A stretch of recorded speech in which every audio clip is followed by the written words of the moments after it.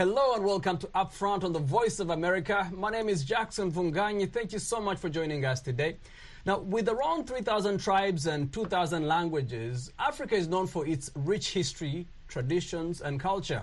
The continent has become an increasingly popular destination for cultural tourism, whether it's participating in traditional dances, learning about age-old rituals, or sharing meals with local families. Culture tourism fosters meaningful exchanges that transcend mere sightseeing. In the last few years, there has been a trend of global travelers or tourists visiting the continent in search of authentic and immersive experiences like the one provided by my next guest, Alexis Ngabo Karegeya, a cowboy and founder of Ibere rya Bigogwe in northern Rwanda. Alexis, thank you so much for joining us. Thank you so much. Good to see you. Nice to meet you. So you have such a very interesting and beautiful concept. I want you to talk to us about it. What is Ibere rya Bigogwe? Actually, Ibere rya Bigogwe is a tourism destination now in Rwanda, which is actually trending. We have like beautiful farm with beautiful landscape, and in the landscape you can find cows. So when you get there, we make you Rwandan cowboy. Okay. And cowgirl, of course, if you are like girl. What is the symbolic, importance of cows in Rwandan culture? Actually, in Rwanda, cows is one of the main pillars of our culture and heritage. Cows is symbol of love. If a Rwandan loves you so much, the best gift will be a cow. And it's a symbol of richness. So for the Rwandan to be considered himself wealthy, like wealthy, he has to have many cows. Right. Yeah. If you don't have cows in Rwanda, so you can't discuss business with the rich man. Right. So the visitors that come to visit Ibere rya Bigogwe, what do they see? What kind of experiences do they the most go through? thing we show them, it's our beautiful farms, our beautiful landscape, which they really appreciate. Another thing we have, it's culture, of course. So the combination of cows and then the culture around cows. And like how we treat our cows, what cowboys do when they are grazing cows. I mean, like how we have like different games we play during when we are grazing cows. Like we have high jumping game, we have stick game. We sing for our cows. We give them traditional lunch and dinner. You mean the guests? So give them the guests lunch. We give to the guests, of course, not to the cows. Yeah. So and they really enjoy that. And we sometimes dance for them when they want. They have booked the tour. They can do. How long are these tours? It take 4 hours for half-day tour, and then full-day tour it can take like 10 hours. And then we have like 2 days when you want to camp in Des Green Hills. It's a very interesting concept. How did you start it? Where did you get the inspiration for it? Actually, I grew up in Bigogwe, and that's my home. And even my parents grew up there. So, but I have never seen any person coming there. I've never seen any tourists. Any outside visitors coming? No. Right. Even any newspaper like trying to highlight the beauty of the area. Right. Yeah. So then I said I can use my social media. Let me try, because by that time I didn't have any platform. So I said let me try to use social media to promote my home. And I really wanted I wanted the world to see the beauty of my home.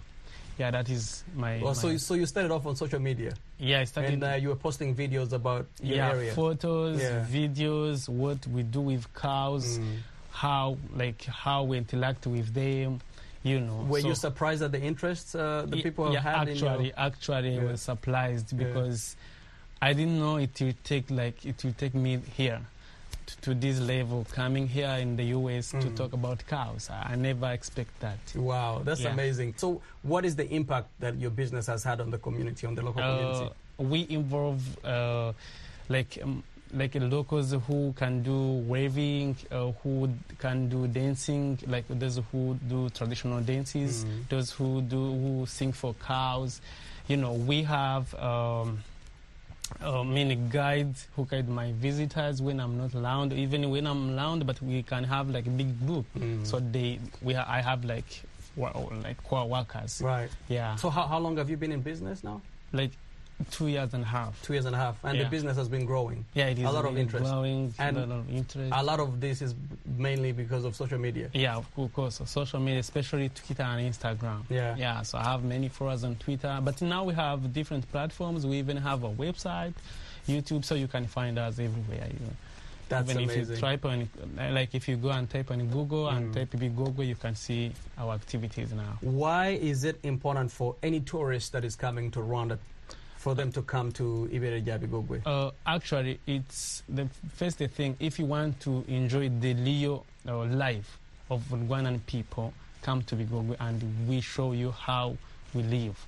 Not like don't go in hotels and no. We show you the Leo life the of authentic Rwandan experience. And the exact authenticity of Bigogwe. It makes you happy.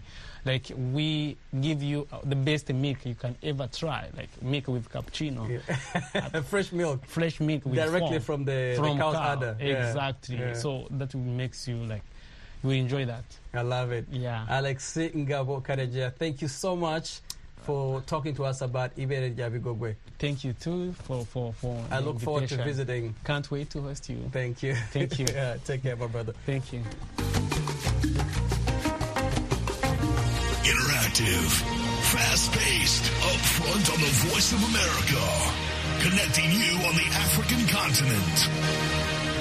The Voice of America News presents the Upfront Show with Jackson from out of Washington. This is Upfront on the Voice of America. I'm Jackson Vunganyi. Let's go to Accra in Ghana. The Labadi neighborhood, located along the coast of the Atlantic Ocean in Ghana's capital, Accra, is known for its vibrant arts and cultural scene. It's also home to Isaac Kone, a trailblazing visual artist that uses his art to raise awareness about education, environmental, and social justice issues for the youth in his community. Isaac Kone grew up in this coastal community and as a young man hawked food to local tourists and fishermen in the neighborhood. But even as a successful, world-renowned artist, he never left the area. He reflects on his early days as an artist. Some years ago, I was just a street hawker, a boy who sells fruits on the street and throughout this community. During those days, I once met an artist who has an open studio. It teaches people how to paint and all that, but I didn't go to him formally. So what I do is I only sell fruit to him, and then when he buys, I make sure I don't take my money. I leave the money with him so I can go and come and watch him paint. Isaac says that he now uses his art to highlight the socio-economic struggles faced by the youth in his community, especially around the lack of education and other resources. He mainly uses old learning slates or chalkboards to create his artwork. Growing up in this community actually taught me a lot. I realized there are so much we're facing with in here. This is what actually moved my mind from not just doing art for the beauty of it, but rather doing art to solve problems. So if you can see what I'm currently doing, I'm mainly working with learning material, which is the slate, an old learning material, which was for a basic, setup, like for a basic startup of school, where a teacher will give you a chalk, a color chalk or a black and white chalk, to write on. But originally, they are like this, they come with writing on there, and then the back is so blank. So when teachers are not even in the class, kids can learn on their own, by going through this side or probably writing behind. I want people to know about us here, and I want people to believe in, kids that are less privileged in society, because you'll be surprised with the kind of energy they possess, the kind of wisdom, they share, the kind of love they share. So I personally want to see a very united community. This is all I hope to achieve with this community. And with that unity, we can stretch arms to other places, and we can be known internationally. Currently, I think I'm dealing with between 15 to 20 kids, main guys who are here 247, working with me. But from time to time, there are some filthy ones that dropping almost every day. So we keep increasing in numbers. Most of these artworks behind me, the acrylic ones are the basic medium I train them with. I get them those things and the canvases, and they paint themselves. They paint whatever they want to paint. If I realize they're picking up a style, then I help them polish it up and they become theirs. So this is what they do to also support themselves in a way. Because doing this and then people come in here and they like what they do, I make sure they sell it to them on commercial basis, to also be able to find themselves sometimes. My name is Victoria Sakandi. I attend school at the Coming King. I stay at an area at Labadi where Uncle Isaac performs at. I've been really inspired by him, so after school, I come in, he teaches me how to draw because I want to be a great artist in future. This is Up Front of the Voice of America. I'm Jackson Funganyi. The 2023 AFCON tournament is finally over. Host nation Cote d'Ivoire lifted the much-coveted trophy after defeating Nigeria's Super Eagles 2-1 in a thrilling finals match at the Alassane Ouattara Stadium in Abidjan.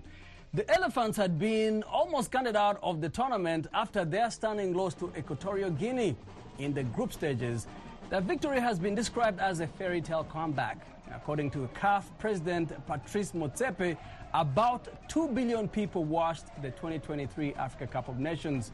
My colleagues Mokbil Yabaro and Mike Hovey covered the tournament and joined me to look back at some of the highlights of what some have said was the most exciting AFCON ever.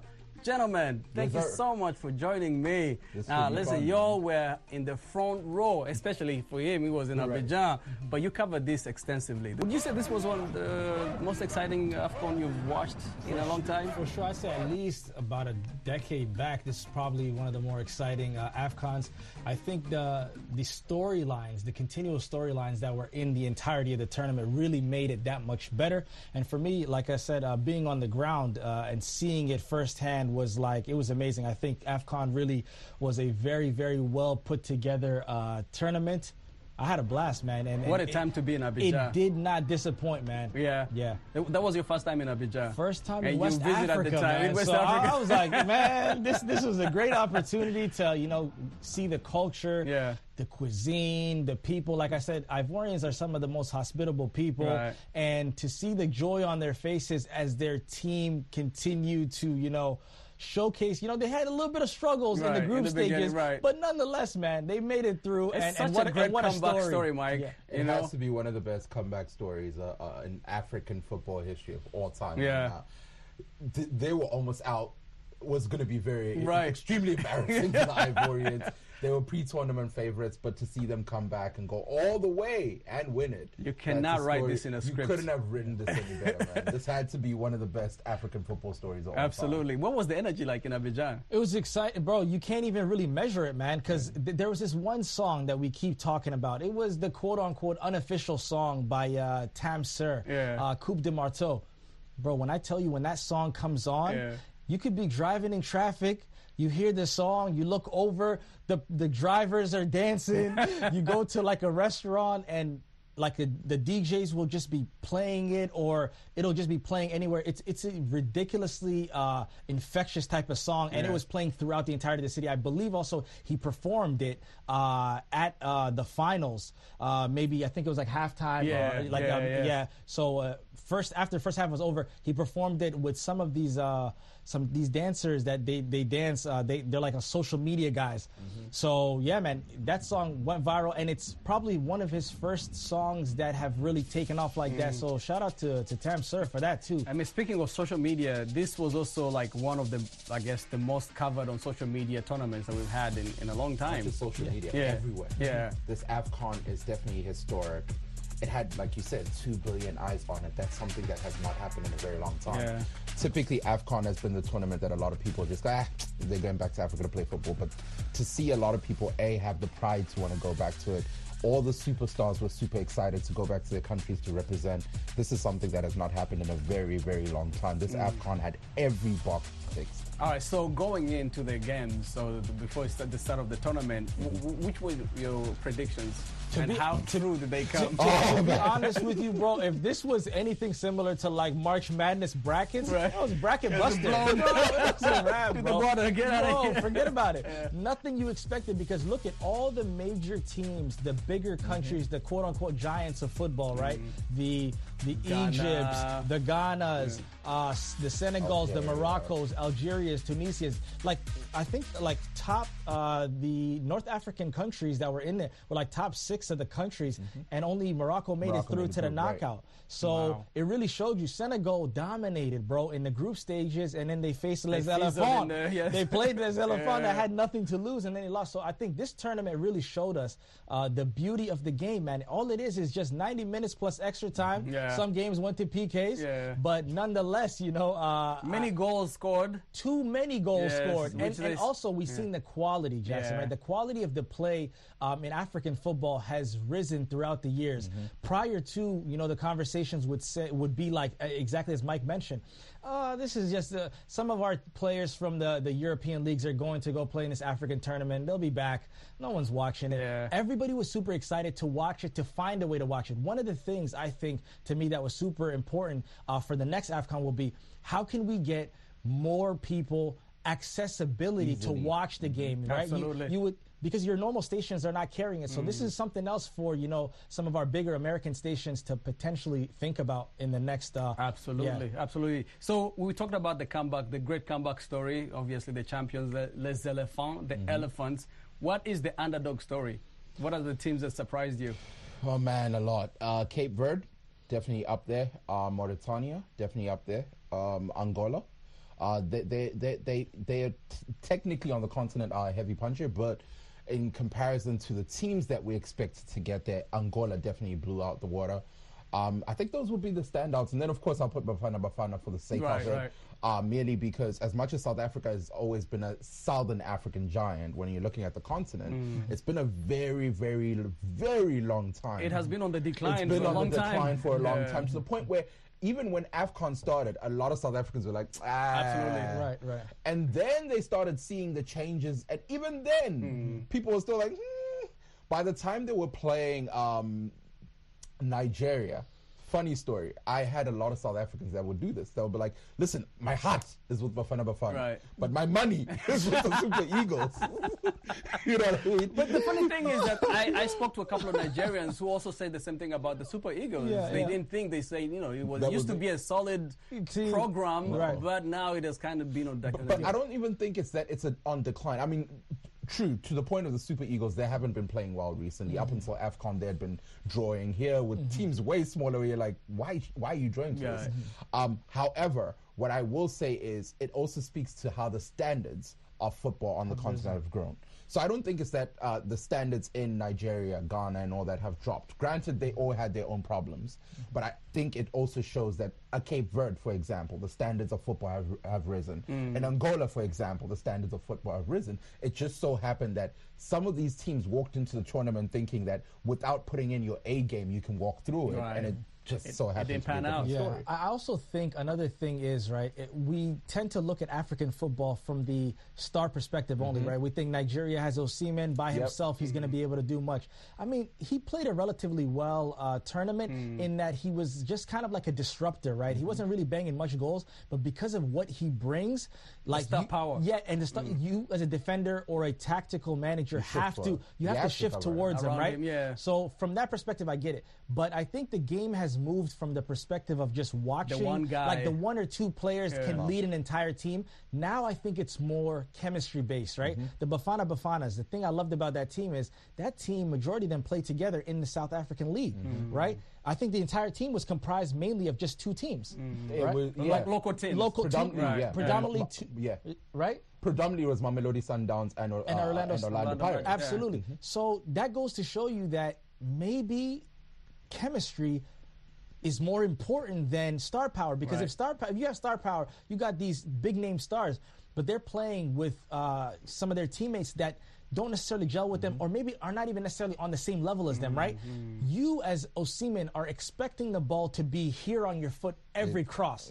But unfortunately, maybe your wingers can't get you the ball because maybe they don't play on that level. So that becomes problematic. So I think the development of the game, as Mike mentioned, is getting there for the other countries. But more importantly, the other countries are deciding, maybe if we don't have this superstar talent, let's play together more so than just 2 weeks right before a tournament, and we'll have that chemistry and we'll gel more together. We've seen that in the Basketball Africa League, no? Angola, Petro de Luanda, we've seen them.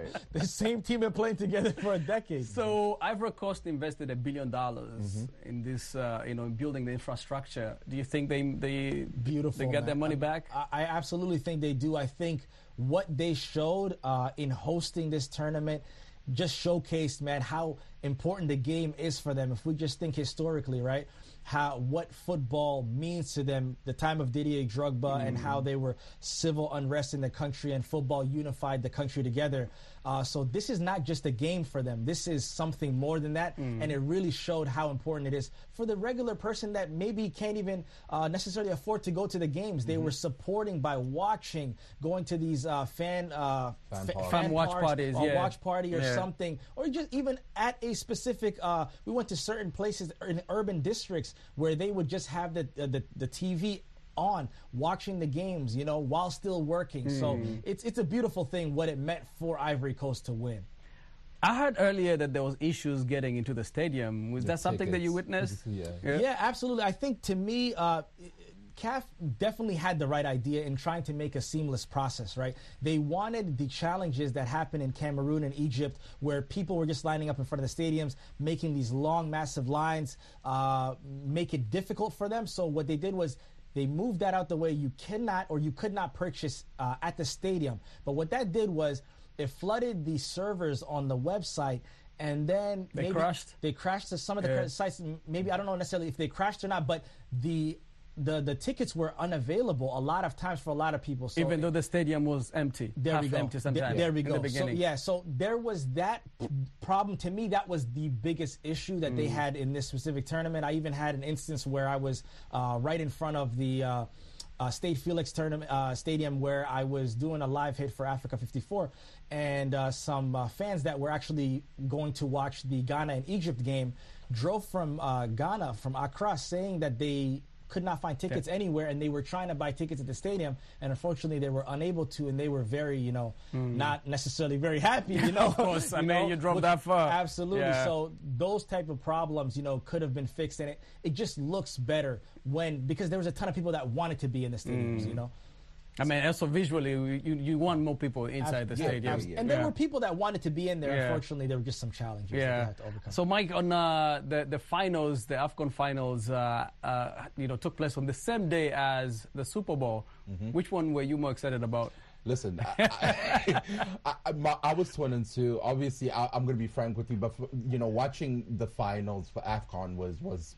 That's prime. That was a crowning moment for you already. That's something, and for different reasons. Number one, I grew up watching AFCON, so it's always been a revered thing for me. And secondly, once again, it traces back to when I was watching it from the jump of this tournament, how this story just kept unpacking and unpacking and unpacking, and it's surprising. I had to watch that final just to really be like, wait, is Ivory Coast really going to do this? Right. It's awesome. Like, what exactly does this mean? Because there were so many repercussions and implications to whoever wins this AFCON. So for me, I'll say AFCON takes it. Obviously, I was excited to watch the Super Bowl, but AFCON. So what does this mean in terms of ranking for the African countries, for Ivory Coast that won the Yeah, Ivory Coast, from the recent new rankings that we were just looking at, they just rose 10 slots. So they went from 49th position in the world 39. To 39. A bunch of other countries went down in numbers as well. I believe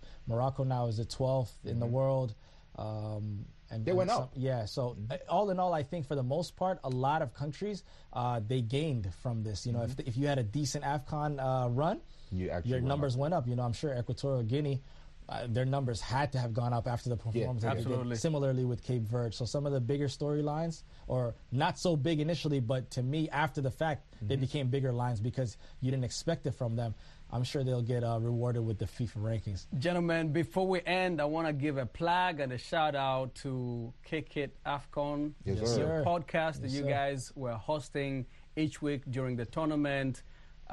Some of the best content on soccer right now. VOAAfrica.com. Go check it out. Thank you, bro. Thank you guys for coming through. Yes, I look forward to having you again and maybe Definitely watching Mo Kick It. Absolutely. Salute. You're listening to Upfront on the Voice of America. I'm Jackson Vunganyi.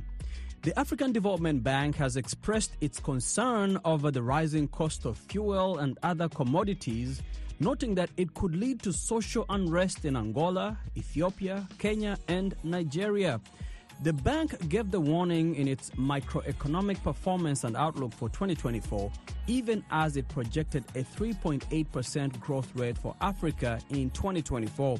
The bank also said the increase in geopolitical tensions in Eastern Europe and the Middle East, coupled with the El Nino phenomenon, could trigger supply chain disruptions, which could exacerbate energy and food inflation across the world, with Africa more vulnerable to these shocks.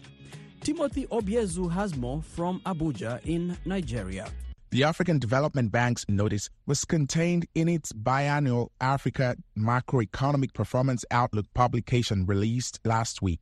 The bank said in its 2024 forecast that energy and food prices increases, along with a currency depreciation in Angola, Ethiopia, Kenya, and Nigeria, could spark internal conflict despite Africa showing overall economic growth. The bank also said conflicts in Eastern Europe and the Middle East could trigger supply disruptions, exacerbate inflation across the world, and make Africa's situation more precarious.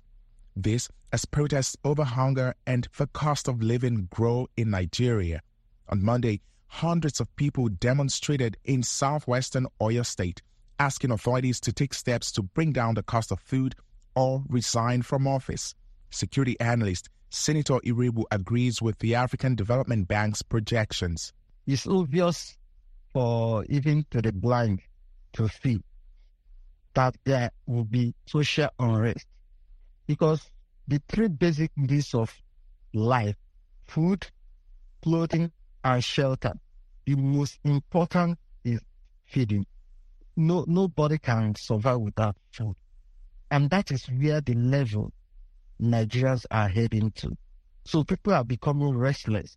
In fact, if 1/10 of what happens in Nigeria happens to every other place, there will be serious unrest. But the elasticity of that is being tested. The African Development Bank says Africa has several rapidly growing economies such as Ivory Coast, Libya, Niger, Rwanda, and Senegal. But the bank says performance varies from country to country depending on economic policies. Nigerian President Bola Tinubu embarked on bold economic reforms, including the scrapping of expensive fuel subsidies and floating of the country's currency upon taking office last May. While authorities say the policies are bound to pay off, the immediate shocks are having an impact on the economy. Last week, Nigeria's inflation hit 29.9%, its highest mark since mid-1996. In response, authorities ordered the release of 102,000 metric tons of grain, including rice and maize, to lower food prices.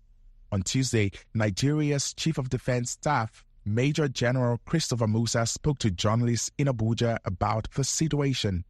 The entire world is feeling the heat. It's not only Nigeria. So it's not only peculiar to Nigeria as a whole. Probably recently we've had a few riots here and there, yes.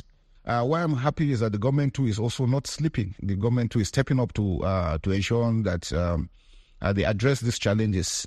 You've seen that greens have been opened. Measures are put in place to be able to provide succor all over the country. The issue of dollar and the exchange rates, everything is tied to it, and that's why we're having these issues on ground. The Africa Development Bank says economic growth in Africa is expected to average 3.8% and 4.2% in 2024 and 2025, respectively. higher than projected global averages in the same period. But protesters say unless they can afford food and life's basics, they will continue to march in the streets. Timothy Obiezu, VOA News, Abuja, Nigeria.